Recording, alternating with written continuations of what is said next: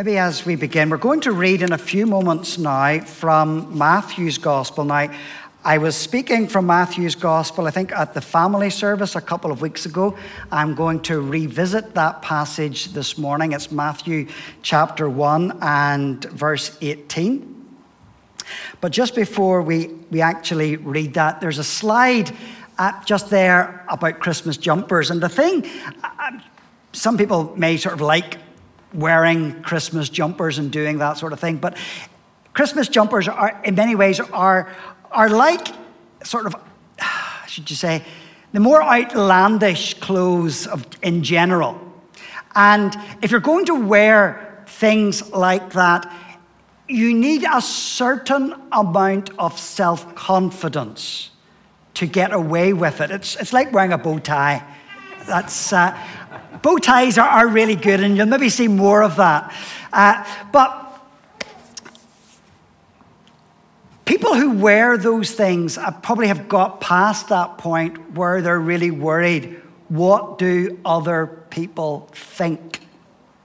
Because it's what other people think about me. If you're maybe thinking about that just now, it's that anxiety that stops you doing so many things, because you spend a lot of your time thinking, how will other people think of me? How will other people perceive what I say or do here? In some ways, actually, being bound by what other people think can be the biggest prison that any of us allow ourselves to be trapped in. So when we ask things like of ourselves, do you like the car that I drive? Do you like the clothes I wear? Do you like my hairstyle? Do you think I'm funny enough to be part of your gang or your group? Do you like the Instagram picture that I have just posted up? Do you like the Facebook update that I've just done? And we can be bound by what other people think. And then it's maybe in that sort of context that we come to think about Joseph this morning. So if you have your Bible, to Matthew chapter 1 and verse 18. And in this passage, where I think we find Joseph is that he's in a dilemma, and he's caught between enthusiastically following God, making God the priority of his life, doing what God wants him to do, and just running ahead and doing that. But on the other hand, being concerned by what other people may think of his actions. So he's caught between doing what keeps people happy and doing what keeps God happy. Matthew chapter 1, verse 18. This is how the birth of Jesus the Messiah came about. His mother Mary was pledged to be married to Joseph, but before they came together, she was found to be pregnant through the Holy Spirit. Because Joseph, her husband, was faithful to the law and yet did not want to expose her to public disgrace, he had in mind to divorce her quietly. But after he had considered this, an angel of the Lord appeared to him in a dream and said, Joseph, son of David, do not be afraid to take Mary home as your wife, because what is conceived in her is from the Holy Spirit. She will give birth to a son, and you are to give him the name Jesus, because he will save his people from their sins. All this took place to fulfill what the Lord had said through the prophet. The virgin will conceive and give birth to a son, and they will call him Emmanuel, which means God with us. When Joseph woke up, he did what the angel of the Lord had commanded him and took Mary home as his wife. But he did not consummate their marriage until she gave birth to a son. And he gave him the name Jesus.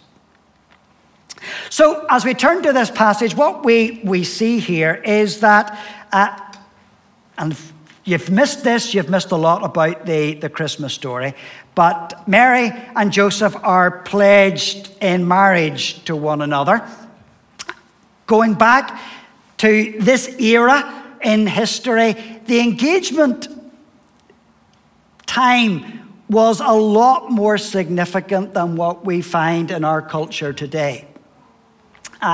Many ways today we sort of take the pragmatic view is that it is best to break off an engagement even a couple of days before you actually get married, because it's better than doing that then, rather than waking up a couple of years later and realizing you should never have married that person. But back in Joseph and Mary's time, the engagement itself was part of the binding marriage arrangement. So much so that the only way that you could get out of an engagement was if you actually went and asked for a divorce, or if one of the two of you died. And it was such a significant and strong binding arrangement that if one of the two of you died, you were at that point, even before you actually were married, you were only engaged at this point, you were still considered to be a widow or a widower. And so it's with that in mind that we turn to verse 18, which is just setting the context. This is how the birth of Jesus, the Messiah, came about. His mother Mary was pledged to be married to Joseph. But before they came together, she was found to be pregnant through the Holy Spirit. Now again, we imagine how the news of that was shared with Joseph. And as Joseph would have allowed that shocking news maybe just to filter into his head as he listens to what Mary is sharing with him. Mary saying, Joseph, I have something to tell you, but you don't need to worry about it because actually God has done all of this. And Joseph is probably thinking one of two things about Mary at this point. Either this woman is crazy, or this woman is a liar. And actually, I don't want to be married to a crazy woman. Nobody does. And I don't want to be married to a woman who's going to lie to me. So he's sort of caught. And then we read on into verse 19. Because Joseph, her husband, was faithful to the law and yet did not want to expose her to public disgrace, he had in mind to divorce her quietly. So what Joseph is doing is that he is thinking, let's take the easy way out of this. He's an honorable, decent guy. He doesn't want to do what he rightfully could do, which is say that it's all this woman and I want nothing to do with her and it's all on her. But he wants to be a lot more circumspect about it. He wants to do this as quietly and as decently as is possible. So we read on into verse 20 and 21. But after he had considered this, an angel of the Lord appeared to him in a dream and said, Joseph, son of David, do not be afraid to take Mary home as your wife, because what is conceived in her is from the Holy Spirit. She will give birth to a son, and you are to give him the name Jesus, because he will save his people from their sins. And at this moment, you can imagine as Joseph wakes up that he really is caught between two extremes. The pendulum of his emotions and his thinking are swinging vastly from one side to the other. On the one hand, he has heard all the stories which have been coming down for centuries amongst his people, the Jewish people, that they are longing for this new Messiah who will redeem and rescue his people. And Joseph wakes up with this idea that he has some part in this huge story, and that sounds exciting. And then the pendulum swings to the other side, which is the realism, the realistic side, which says, where he's speaking to himself and says, now, but what will everybody think of me? What will they think if I take Mary home as my wife? Because I'm realizing that people will be talking about us. People will be talking about us behind our backs. They will be pointing the finger at us. So that's the pendulum of emotions. And sometimes I think for us as people of God, we need to realize that that's exactly the same for us in so many situations, because we will waver between these two things. If we genuinely believe that God is the prime focal point of our lives, and we do want to put God first, we want God to be significant in our lives, and that when God speaks to us about something, and we believe what God has said to us, and we believe passionately about that we should do whatever it is that God is laying upon our hearts. But sometimes then we do wonder, but what will other people think? Because we do want the approval of other people. And very quickly, I think the lesson that Joseph has been learning is that when you obsess so much about other people and what they think, you will then not worry so much about what God thinks about your life. So if today you are concerned about fitting in, wherever that is, what other people think about you, or do you measure up, even when you speak, when you do something, when you reveal what's really important to your life, if you are really thinking all that time, what do these people think about me? And I have to say, if it's true for grumpy old men like me, and that even when I do something, speak something, stand up at the front, say things, you are always wondering, what will people think of what I say? So even when you're preparing to say something, you are immediately thinking, what will these people think about this?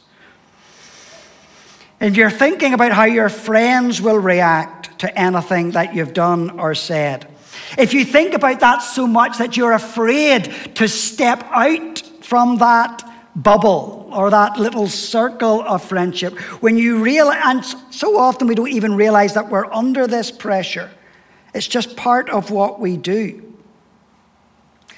But when you surrender some aspect of your life,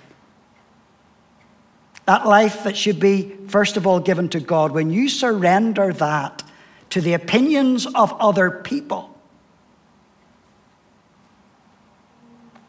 you've gone too far, and you've stepped out of the place where God wants you to be. And my thought today is, how do we actually overcome being obsessed with what other people think of us? A moment ago, I was saying something along the lines of, if we are so obsessed with what other people think, and that's the most important thing for us, then automatically what God thinks of us will be secondary. But thankfully, the flip side of that is also true. That if you really passionately believe that the most important thing in your life is God, and that what God thinks of what you do, your actions, your priorities, your motivations, if you are primarily concerned about that,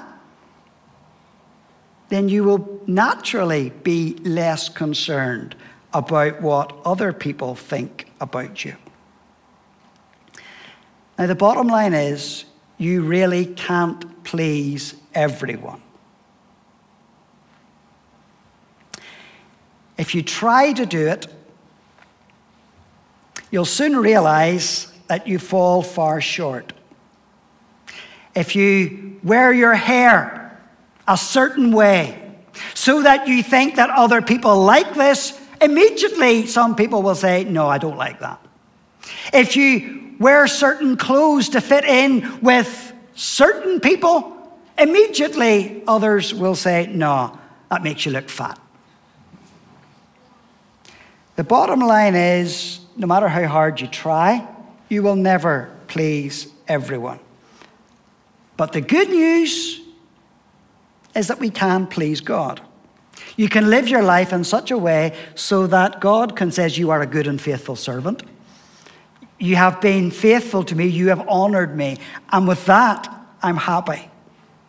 Now, I could immediately go on from this point and talk in terms of application now about how people who are not Christian and are not concerned from a spiritual point of view what you do, so that you would maybe think about how you fit in with people who don't know and love Jesus, and that could be the priority of your life. But actually, even within the church, even with people who think in the same sort of parameters as we naturally think, so that God is a priority in our lives and in the life of our church, actually, even within this church of people who think the same sorts of things as we think, we can still be afraid of stepping out and doing what God wants us to do because we're afraid of how they think of us. And that somehow we have not ticked that stroke in that letter. We have not dotted that I. And we're afraid of what other people actually think of us. So actually that point that's up on the screen just now, it's a reminder that pleasing God will mean disappointing people. And if you are not ready to disappoint other people, you are not ready to be used by God. Thinking about Mary and Joseph here in this situation, they recognized they would be publicly disgraced again and again. People would be whispering about them, talking about them behind their backs. And for you then, as you begin to play this out in your life, if you are not ready to follow God to the extent that you are not caring what other people think, you are not ready to be used by God. So I don't know how it's going to play out in your life. If God is asking you to do something which other people may find unpopular, whether you say or do something, if you're going to say, I'm going to move or do something in a very significant way, and I'm going to do that irrespective of what other people think, even to go in a completely different direction with your life, because you genuinely believe that God is laying something on your heart and that I have to do this, I have to offer myself to God, I have to go there, I have to do this. And even when other people say, you're crazy, you're mad to be doing that, why would you give that job up? Why would you give that career up? Why would you do that? Even Christian people will say that to you. But if you genuinely believe that this is what God has laid upon your heart, but if you're not prepared to do that, then you're not ready to be used by God. So obeying God may mean disappointing people, making them ask questions why you did that. But the second point, maybe that comes up on the screen, is that, and it's a reassuring point, is that the extraordinary acts of God, the big work that God does, it begins with, at times, by something very ordinary. Not a big thing necessarily. In this story, it's just when Joseph says, yes, I'll do that. But I do notice that he didn't get many details. All he was told by the angels here is, there's going to be a boy and you're going to give him this name. There's none of the other details about how it's going to play out in their lives, the difficulties that they're going to face, and how God is going to step into those situations, and how God is going to make it good, and he's going to make it easy, and he's going to make it soft, and he's going to make it his mind clear, and you're going to do this at this point, and then 5 years later you're going to do this, because it's going to become so apparent, because I'm telling you now. In this situation, God gave them no details. But he just said, you're going to do this. And let's see where it goes from there. And so when it comes to obeying God, God can do the amazing, the wonderful things. But it begins possibly with something very ordinary and very simple, just saying yes to God. So going back to Joseph, he's a choice to make. Does Joseph do what pleases other people? Or does Joseph do what pleases God? And as I said, becoming obsessed with what other people think about your actions is that you're never going to be pleasing God. And in one little verse, we see the response that Joseph made. And as I read this verse, and I'm going to draw it to your attention just now, may this verse typify also your life, where you say, this is going to be the priority in my life. I mean, like I was saying in the kids' talk earlier, so often we say that God is the priority of our lives. And we believe that, but somehow it just slips and it doesn't become the real significant priority that it should. But I want you to look at verse 24, because this verse just describes that simple, ordinary, one step, as it were, a response that Joseph made. Verse 24, it says, when Joseph woke up, he did what the angel of the Lord had commanded him. See, friends, you may have no idea where your life is going to go or what's going to happen, but just one simple act of obedience sets it in motion. So when God speaks a word to you, and you may, like Joseph, wrestle with that word, and you may be anxious about it because you're listening to the other side, the other part of your brain, the rational part of that, the bit that makes sense to you. But actually, that verse 24 is a one-sentence reminder of a life-altering destiny, where it says that Joseph did what the angel of the Lord commanded him. And you know, you have no idea where your life will go if you just resolve to follow Jesus, to obey Jesus today. Let's pray.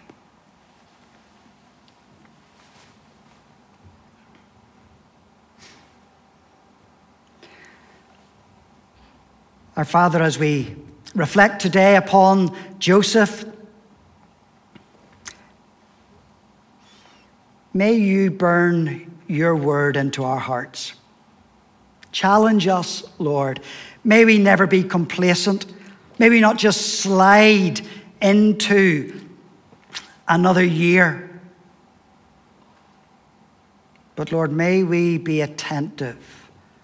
May we be focused on you, so that in all of our thinking and deliberating and all of our actions, may we not just imagine that Jesus is significant,